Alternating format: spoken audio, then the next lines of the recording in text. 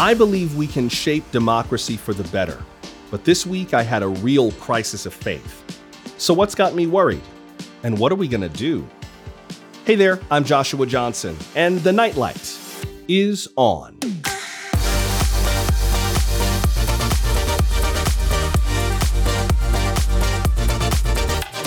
Democracy is all about finding common ground to solve common problems. But when we view each other as the problem and ourselves as the solution, that gets a lot harder. I vented about this in a recent article, and a number of you resonated with it. I'll share some of my thoughts next. Then, more of your questions from our first Ask Me Anything. We talked about everything from my unique philosophy of journalism to how to ask me out on a date. So be sure to follow me on social media at Joshua Listening, just in general, not for a date. And I always love to hear from you, so email me, joshua@nightlightshow.com.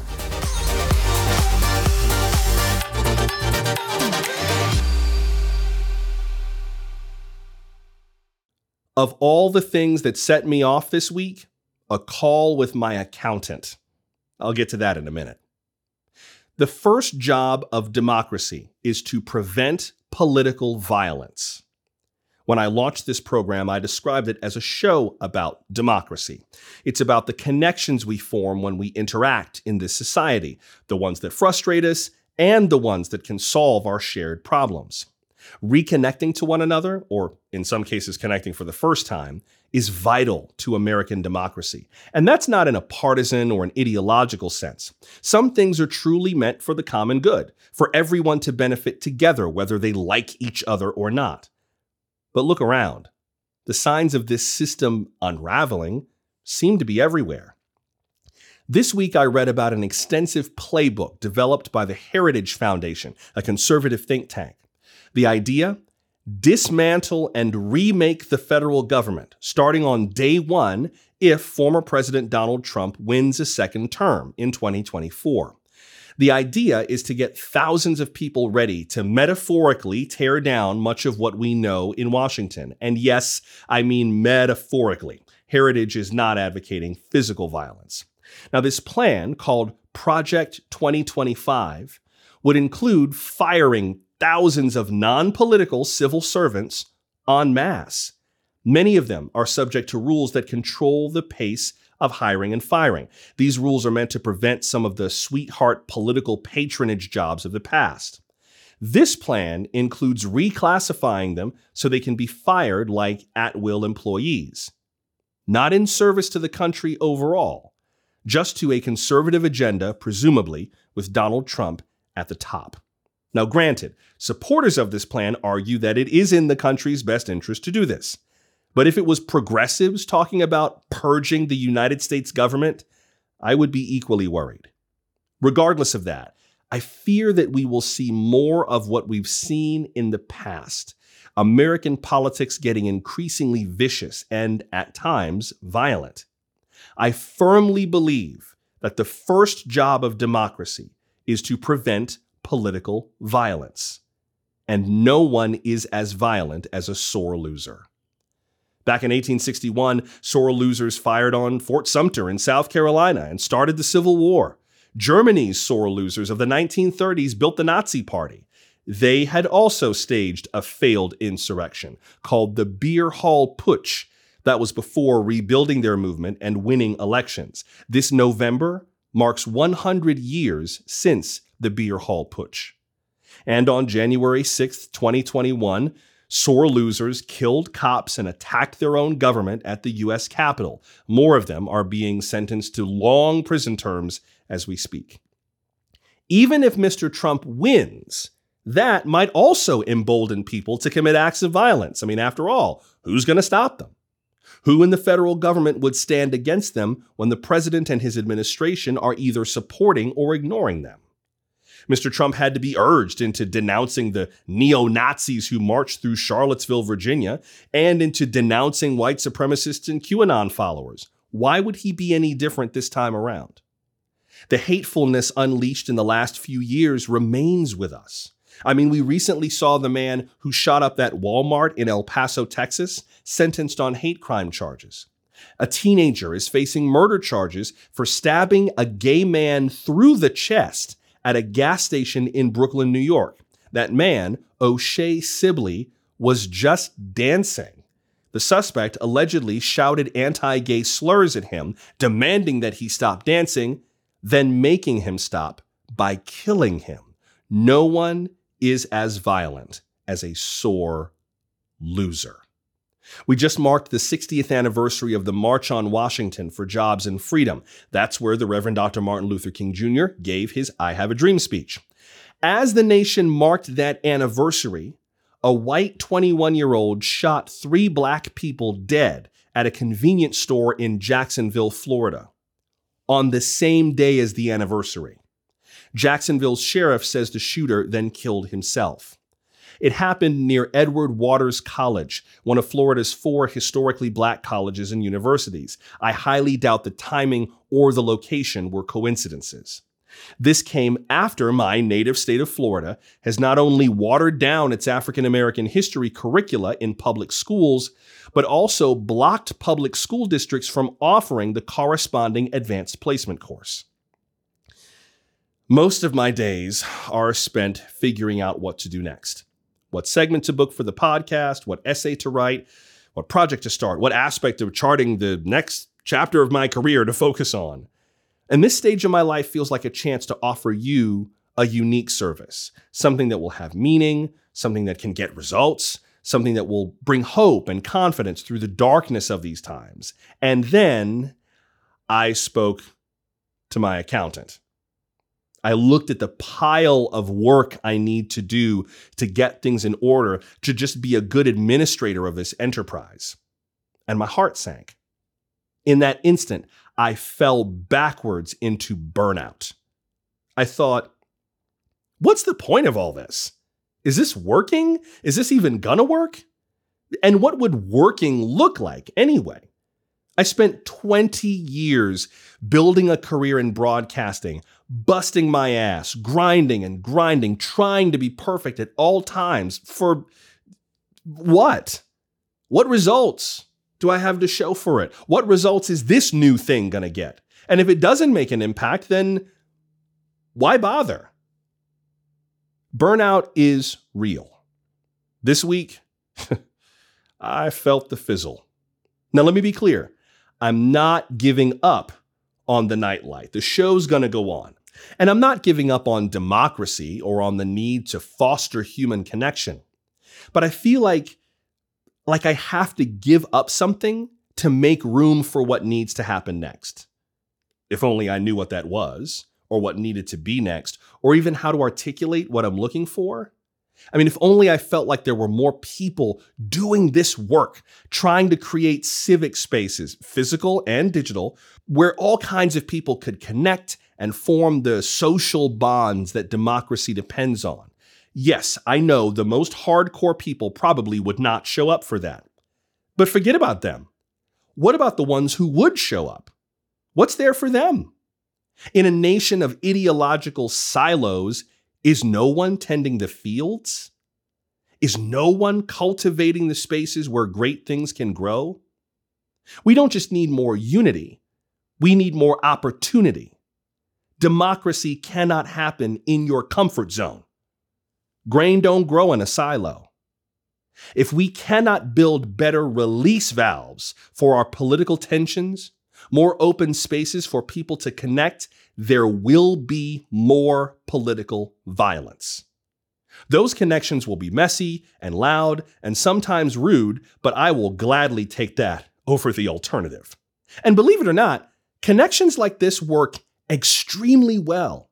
When I hosted 1A on NPR, we traveled the country often doing live audience events.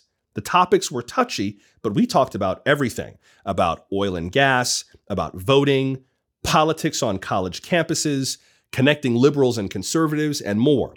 Now, of all the events we did, not one of them devolved into chaos or shouting. 0. And you know why? I believe it's because the people who attended realized that they had nowhere else in their lives to have conversations like that. The minute they left the venue, it was back to normal.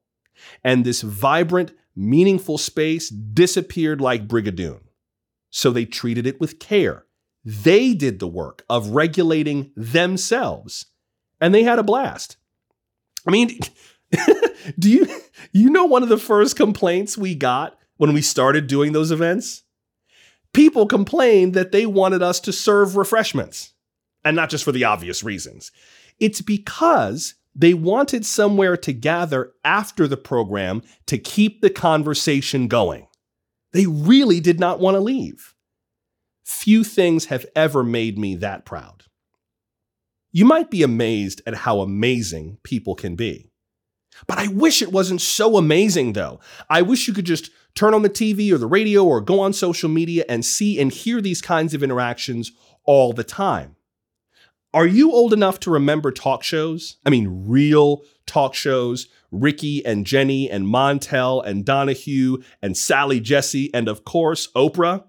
It used to be that people sat next to each other all the time on live television and talked about the most controversial, sometimes sleazy, things imaginable. All that stuff you don't dare say around the Thanksgiving table. We used to talk about it on national television 5 days a week. And it worked because it felt ordinary, because everyday people did it all the time. They were unpolished, sometimes inarticulate. They didn't always ask brilliant questions. They were perfect. They reflected America back to itself. It was the opposite of social media in some ways. I mean, think about it. Social media rewards us for being shiny or being clever. Talk shows reward us for being real. That was more than enough, with the right host to moderate. And because you were constantly shown how good a talker and, more importantly, a listener anyone could be, it didn't seem that shocking. Until Jerry Springer ruined everything. But I digress. Now we live in a society where just the thought of people voicing their differences, especially face to face, seems weird, risky, or worse, dangerous. We are at risk of losing a skill that democracies have had basically since ancient Greece. Civic dialogue. Not just civil, meaning courteous, polite, but civic, focused on the community. Without that skill, or places to use it, we stay in our corners, talk to people who echo our views back to us, and we mock people who try to stay out of the fray. Now, cable news and, of course, social media make this all too easy to do and too hard to find anything else. Having worked for MSNBC, I see the problem even more acutely now. Now, don't get me wrong. I don't regret working for MSNBC. It was an amazing experience. And those kinds of more ideological spaces can be okay in and of themselves. People have the right to hear other points of view critiqued in cogent, insightful, creative ways. That is a good thing. My real problem is not the presence of criticism. It's the absence of connection. It's not that people on Fox News or MSNBC target each other's perspectives. The problem is they never say it to each other's faces. And I find that kind of television boring as hell. Valuable, certainly lucrative, and also boring. It's a formula, and that means it's gotten stale. If you don't think it's a formula, then why do some hosts have so many people who can fill in for them? So many people who can just show up and do their time slot. Look, I know from experience, having built national shows before, when a show really depends on its particular host's voice, finding substitute hosts can be very tough. But look how many people fill in for your favorite cable news personalities, some of them anyway. Television is an industry. It's an assembly line. And an assembly line loves interchangeable parts. I know saying that out loud might cost me some friends in this business. I know. And so might saying this, but it needs to be said. Some cable news commentators, not all, but some, are actually playing the exact same game regardless of their politics. They never risk defeat, and they always come off looking their best. So they have a mutual interest in avoiding true engagement. We stay mad, they stay rich, and nothing gets better. Look, don't just tell me your strong point of view. Show me. Get in there with a worthy opponent, and then when the clock hits 0, we'll see who has the most points. Get some W's, get some L's, but please get in the game. Today's politics has very few winners, and only really at election times. That is not enough to vent the constant tension between voting cycles. To do that, we need more chances to connect and more places to compete. We don't just need more unity, we need more opportunity. Americans deserve every opportunity to know, question, befriend, confront, collaborate with people from different walks of life and different points of view. We are way past the days of taboo topics and polite conversation. Everything must be on the table. Not every table all the time, granted, right? You need a break now and then. But you deserve to be able to look your fellow Americans in the eye, those who are willing to look back at you, of course, and have meaningful, transformative conversations. They should not be rare, and they should not be rationed. They should be everywhere, for everyone. And damn it, I wish I knew how to do it. And that's what's got me so goddamn frustrated. I mean, the Nightlight feels like a great vehicle for inspiration, for insight, for community. I believe it can do a lot of good, if only it was enough. But our vicious, vitriolic political culture is not getting better on its own. Media outlets, including some that I once worked for, are not helping. I doubt they even see this problem, or if they do, they don't know what to do about it, so they just keep on doing what they've always done. I tried to make positive change inside those organizations. Maybe I succeeded? Like a little? Well, now we have a new chance to make something that gets results, that has staying power, that actually affects our politics and our people in positive ways. Something that empowers you, whoever you are, to be an even greater force for the common good. The alternative is much worse. And the cavalry is apparently not coming. I guess that means we're it.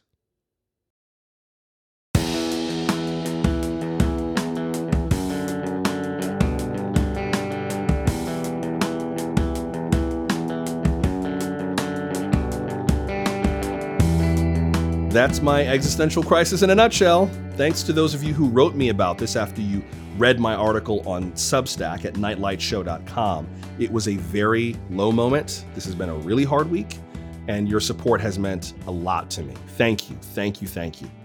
One thing that did become clear to me, this podcast has got to be more of a relief, a pressure valve to cope with the pressures of democracy today, not just to think about them. The Nightlight should be smart and insightful, and it always will be, yes, but also enjoyable and fun. I mean, sometimes I have finished doing this show and could practically feel myself unclench and unpucker. And I thought, well, that's not the vibe. This should not feel so heavy all the time. And that's why I'm so grateful to those of you who came to hang out with me on my Ask Me Anything live stream on YouTube. We will do more of those, but in case you missed it, you'll hear some of what we discussed in that live stream just ahead. Stay close.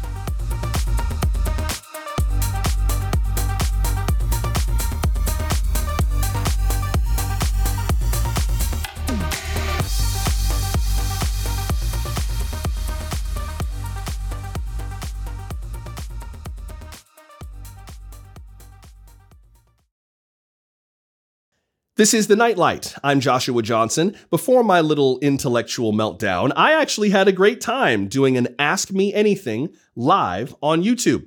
Just a handful of us got together for that live stream. My partner called it a seminar, which is a very sweet and loving way of saying, "Where is everybody?" But really, It was a ton of fun, about a dozen of us connecting and sharing with each other. Many thanks to the paid subscribers who got first dibs on questions, and to everyone who submitted questions, including live in the YouTube chat. We will definitely do more live streaming very soon, but here is some of what you might have missed from last week's Ask Me Anything. Let me start with a question from Jackie, who asked on Substack, when did you know you wanted to be a journalist, and by extension that you wanted to go into radio? I'd love to know more about your origin story, and then maybe a little on how you chose to make some of your major career moves and how those came out. I didn't know I wanted to be a journalist for a while. I knew I wanted to go into radio, or more to the point, into broadcasting, when I was probably like 5 or 10 years old for sure. I was thoroughly captivated by age 5. By the time I was 10, I was absolutely certain. I've told this story before, but my family likes to tell the story because they like telling embarrassing stories about me, because it's how we show love.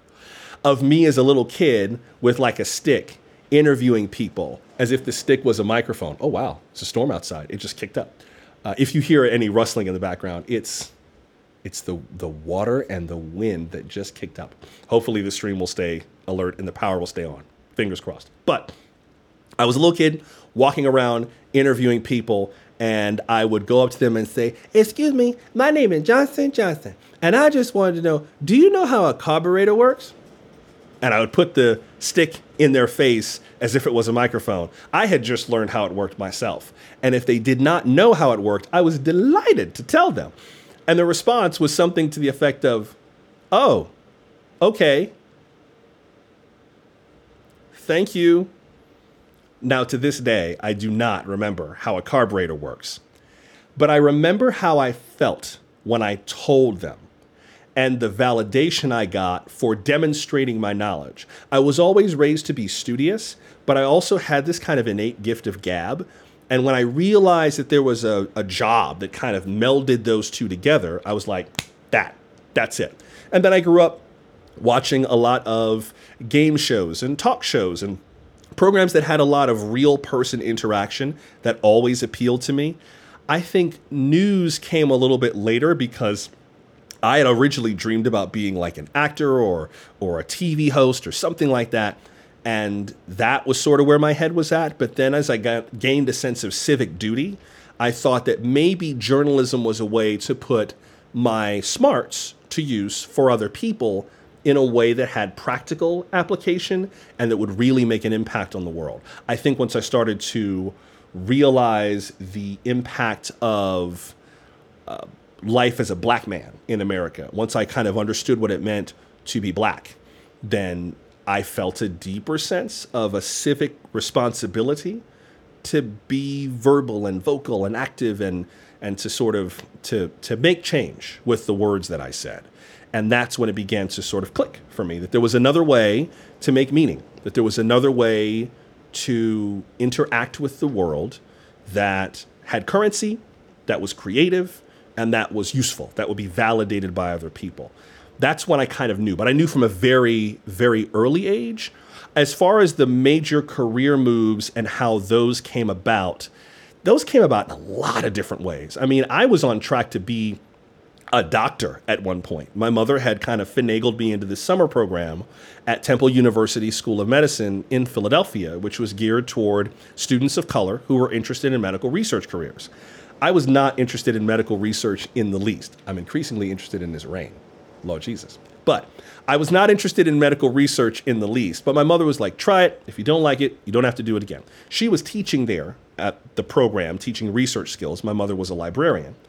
And she said, just come with me and we'll try it. So I went, tried it, liked it. I was like, okay, this is kind of cool. And to this day, my science education has made me a way better journalist. I've gained a lot from studying the sciences because it taught me about information, facts, logic, evidence, how we know that we know what we know. And as a journalist, that's kind of a vital skill set, right? So it gave me a different way to engage with the world as a thoughtful person. But over time, I got really clear that, like, that's not going to be my life. You know, I did 3 summers in Philadelphia, took a summer off, and then did 3 summers at partner schools of the program in Canada. McGill University in Montreal, the University of British Columbia in Vancouver, and the University of Toronto in Toronto. And in every single one of those summers, I got more and more captivated by film and TV and theater and other things. I was like, I can't do this. I have to go chase what I love. I didn't know how all of this was going to lock together, but I figured that eventually it would. And so for me, it was less about making career moves necessarily than it was about just being clear on the person that I am and the things that I needed to be happy and being willing to leap without a net, to just kind of jump and trust that my wings would emerge as I fell. And it's always happened. I'm counting on that to happen this time with this venture. But it's always kind of worked out that way, that I sort of leap and then the net appears or the wings emerge. And that's sort of the way that it's gone, not really through saying, I want to go that way and do that thing, but by saying, I am this person and I'm going to try to attract to me experiences that thoroughly honor and validate the person I am. Some have not. Some have in bits and pieces and then not in other ways. But that's always sort of been my North Star in terms of how I approach those kinds of things. So good question, Jackie. I hope that answers your question somewhat. But there have been a lot of moving pieces to that, and it's not always been about being able to say, I want that job. I wish the job existed that I really wanted. I think that's why I've bounced from job to job so much, because there's no template, right? There's no one way to go about all of this. And that's been sort of the big challenge for me, is figuring out where I fit in. Let me get to another question. Thank you for that question, by the way. Appreciate it. Let me get to another question. Let's see. That's Jackie's. So I'm going to cross that one off my list so I know I've already read it. There we go. And I got a little Google Doc that's got a whole bunch of questions on there. Let's get to Larry's question. Larry in Philly he asked by email, where are you physically based now, New York City or elsewhere? And then he also wrote, you recently posted about the response to an online app personal. Are you single? If so, how does someone ask you out on a date? Oh, Larry, you card, you cad, you. No, I am not single. I am in a relationship. I've been partnered for the last 3.5 years. My partner's out of town right now, but he's still a partner. So, And I am physically based in Las Vegas. I moved out of New York City at the end of May, around Memorial Day, to come here, partly because I was very tired of New York. New York was not the vibe for me at all. And also, I just kind of wanted to move back west. I wanted to live in a place where it was less expensive to launch a new venture. This would have been way more expensive to do in New York for an array of reasons, not the least of which is being able to afford to live there. I mean, after NBC let me go, from that period to when I moved, which was about 6 months, I mean, I was expecting to have more of my savings in my bank account than I have when I left. And I was making network news money, and New York just inhaled all of it. So leaving New York was not a tough decision for me. Nothing against the city, but the city's in kind of a weird place right now. It's crazy expensive, and it just wasn't for me. I am much more of a West Coast person, and I like it more here. It is a real easy place to live. And I think people don't realize that, like, there are homes in Las Vegas. I think some people think that if you work at a casino, you live in a hotel, and that's not the way it works. Like, there are suburbs and neighborhoods and schools and hospitals and parks and lots of parks. It is gorgeous around the Las Vegas Valley. Next time you come to Vegas, leave the Strip and just go drive a little bit. Like, get off the Strip, go to Spring Mountain Road, which is where Chinatown is. There is a massive Chinatown here. It's got a huge Asian American and Pacific Islander population. Massive. The mountains west of town, the Red Rocks nature area west of town is majestic. You can't see it from the Strip, but once you get off the Strip and on the other side of the highway that runs parallel to the Strip, which is Interstate 15, and you look west, it is just, it's the West. It's gorgeous. It's mountains. It's multi-layered mountains that have different colors of rocks. It's like painted mountains. You can drive. It's like a 13-mile drive. It takes about a half hour to go through it. And the minute you get into those mountains, you are out of civilization. Like you go from fancy neighborhood with upscale casino to mountains and chaparral. And you have no idea which way civilization is. I mean, there are still wild horses in Nevada. There are wild burros in Nevada. This is a gorgeous state, very sparsely populated. Nevada is the least populous state in the country in terms of density, but it is gorgeous out west of here once you get to the edge of the Las Vegas Valley and then beyond to Mount Charleston. So that's where I'm physically based now, and I have this many regrets about moving out of New York City. I was grateful to be able to go, but you know, it was time for something else. It was time for something else. Let's get to another question. I'm gonna cross this one off too, Larry. I'm taken, Larry. Goodness sake, you bad man. Just trying to come after all of my delicacies and my purity and my virginal self. I can't be talking to all these strange men on television. What's wrong with you? Write me a postcard. Let me get to a question from Substack. Susan asked, hello, Joshua. I'm wondering, radio, television, podcasting, does one of these feel like your journalistic home? That's a really good question. And I think I would have had a clearer answer 5 or 10 years ago. But today they're all kind of like where does one end and the other begin? You don't really know.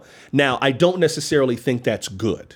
Right? I don't necessarily like the fact that everything is kind of in the soup together. I do not appreciate the fact that corporate executives and that Silicon Valley, tech bros have dictated to artists what their art is worth. I think that's stupid. But way of the world being what it is, everything's kind of blurred together. Like I said, there are people who, when I was in DC doing 1A at the height of the show's success, while I was there, they had no idea that I was working on a live program. They only heard it as a podcast. And so it made sense to them that it was a podcast. And then when this person shows up and he's like, I just finished doing the show. It's live. They were like, what? I said, yeah, every day, 10 a.m. to noon Eastern. What? They had no idea. All people know is that it's a show they like, right? It's a program they like. I hate the term content. Content feels like filler. And I don't consider this interaction, this time that you've chosen to invest in me, filler. I think that's disrespectful to you to just call it all content. Like, just throw them some stuff. It's just chum for the sharks. It just feels diminutive and it feels rude. And I don't get that. So I don't know where the lines begin and end. What I am trying to do, and I wish I had another camera that I could loop in. I thought I could do it on my phone. Maybe I'll try to do it on my phone again. But what I wanted to do is to make it so that I can kind of create a program. I'm just looking at my phone to see if I can use this as a remote camera. To kind of create a program that allows me to do one show that can exist as video, audio, live, on demand, podcast, live stream, paid, free, premium, ads, no ads, create one program and it just spits out in all those different directions and becomes whatever you choose it to be.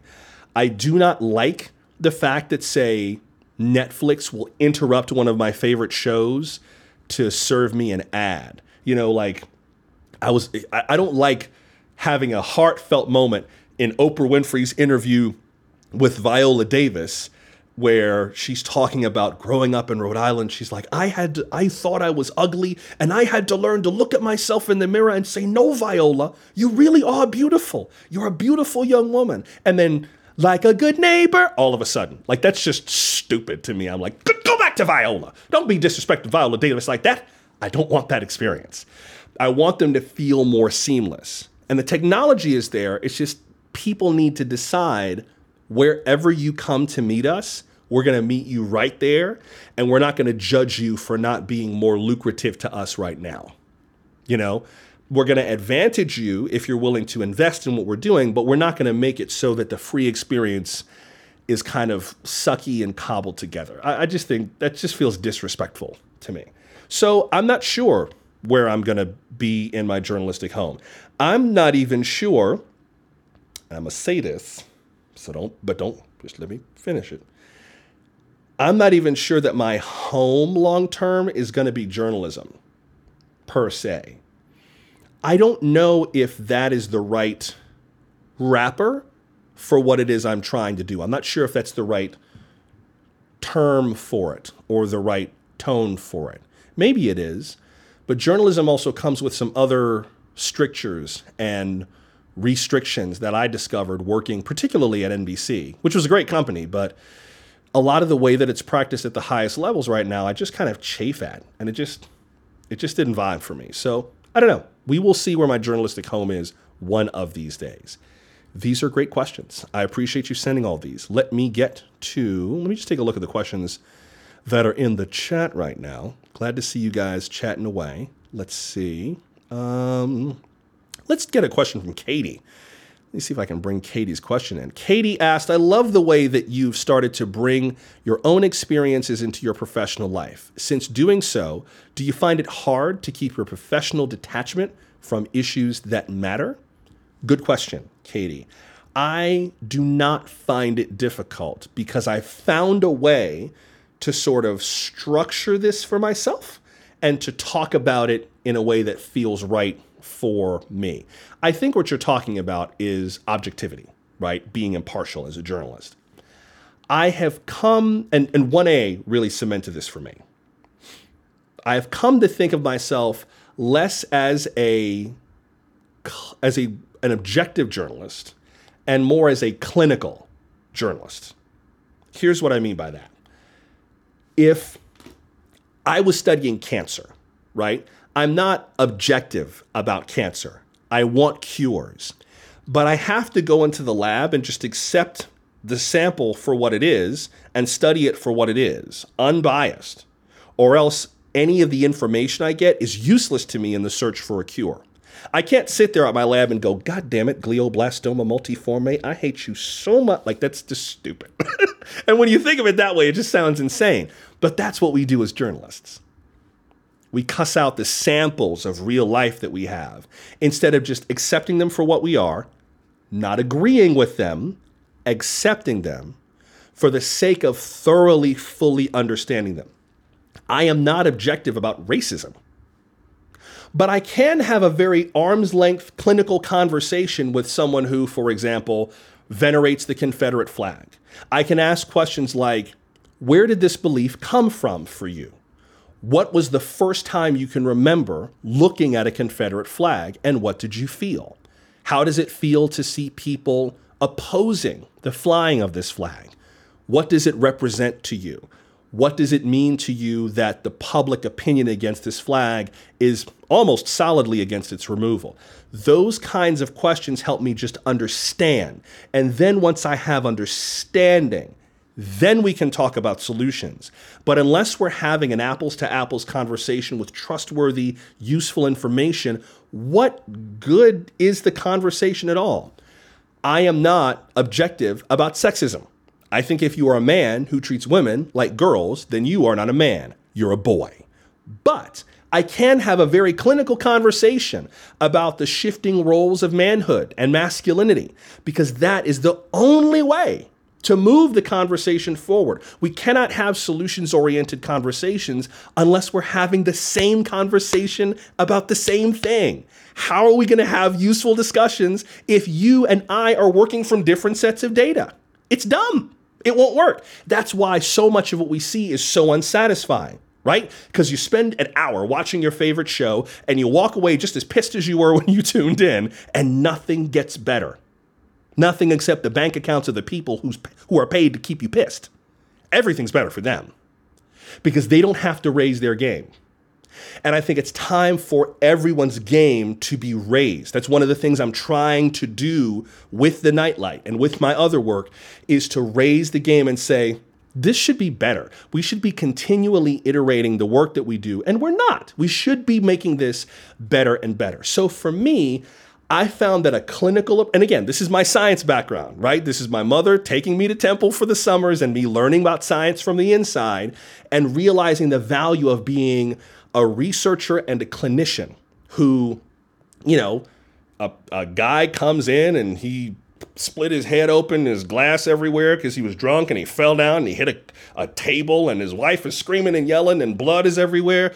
You can be mad at him for being stupid, but you have a patient to deal with.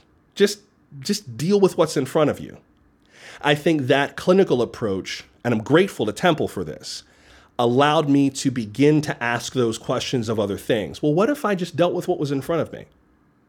What if I didn't actually judge the people I'm covering? I have learned that you cannot judge someone and serve someone at the same time. Let me say that again. I cannot judge you and serve you at the same time. One will cannibalize the other. So since judging you clearly doesn't do any good, maybe I just serve. Maybe I just decide, okay, I'll cuss you out when I get home. But I don't need to cuss you out to your face. Maybe if I just give myself permission to compartmentalize my judgments, I don't have to disavow them, right? I don't have to pretend that racism is cool with me, or sexism, or homophobia, or Islamophobia, or any of that. But to pretend that all things are equal, that's what I think people think of when they think of impartiality and objectivity. And that's why it gets weird, because people are like, we know you've got biases. You're damn right I got biases. Shit, I'm a black man in America. I'm biased as hell. But I'm not going to impute my biases on you because I think there's a higher option to choose. I'm not going to pretend not to be black. I'm not going to pretend that racism doesn't matter to me. But I can elect temporarily in the role that I have chosen in this interaction to set it aside for the sake of doing a job without forsaking my humanity.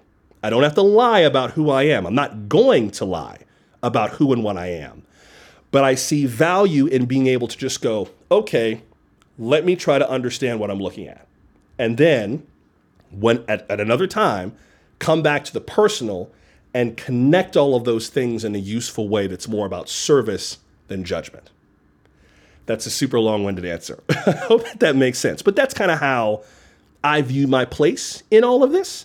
And that's sort of how I'm approaching it. That's how I'm moving forward with this. You can watch the full Ask Me Anything on my YouTube channel. Subscribe online at youtube.com/@TheNightlightShow. Remember both symbols, /@ The Nightlight Show. I would love to hear from you on anything you heard tonight. And I'm just going to reiterate one part of my little crisis that would really be great to get some ideas on. As I said, I feel like I have to give up something to make room for what needs to happen next. What might that be? If we're going to move forward with advancing democracy in ways that get results and that don't burn us out in the process, what do we have to give up? And what should we make more room for? Let me know. Email me, joshua@nightlightshow.com. Let me know where you live, how to pronounce your name. I'll share some of your responses and your ideas next time. This program comes to you from Sun Arts Media, dedicated to conversation, creation, and connection. If you want to see this kind of work impact America for the better, if you believe in the need to create more spaces to defend and to nourish democracy, then I encourage you to support the show as a paid subscriber online at nightlightshow.com. So until we meet again, I'm Joshua Johnson. Thank you so much for making time for me, and please keep on shining, because someone, somewhere, needs your light right now.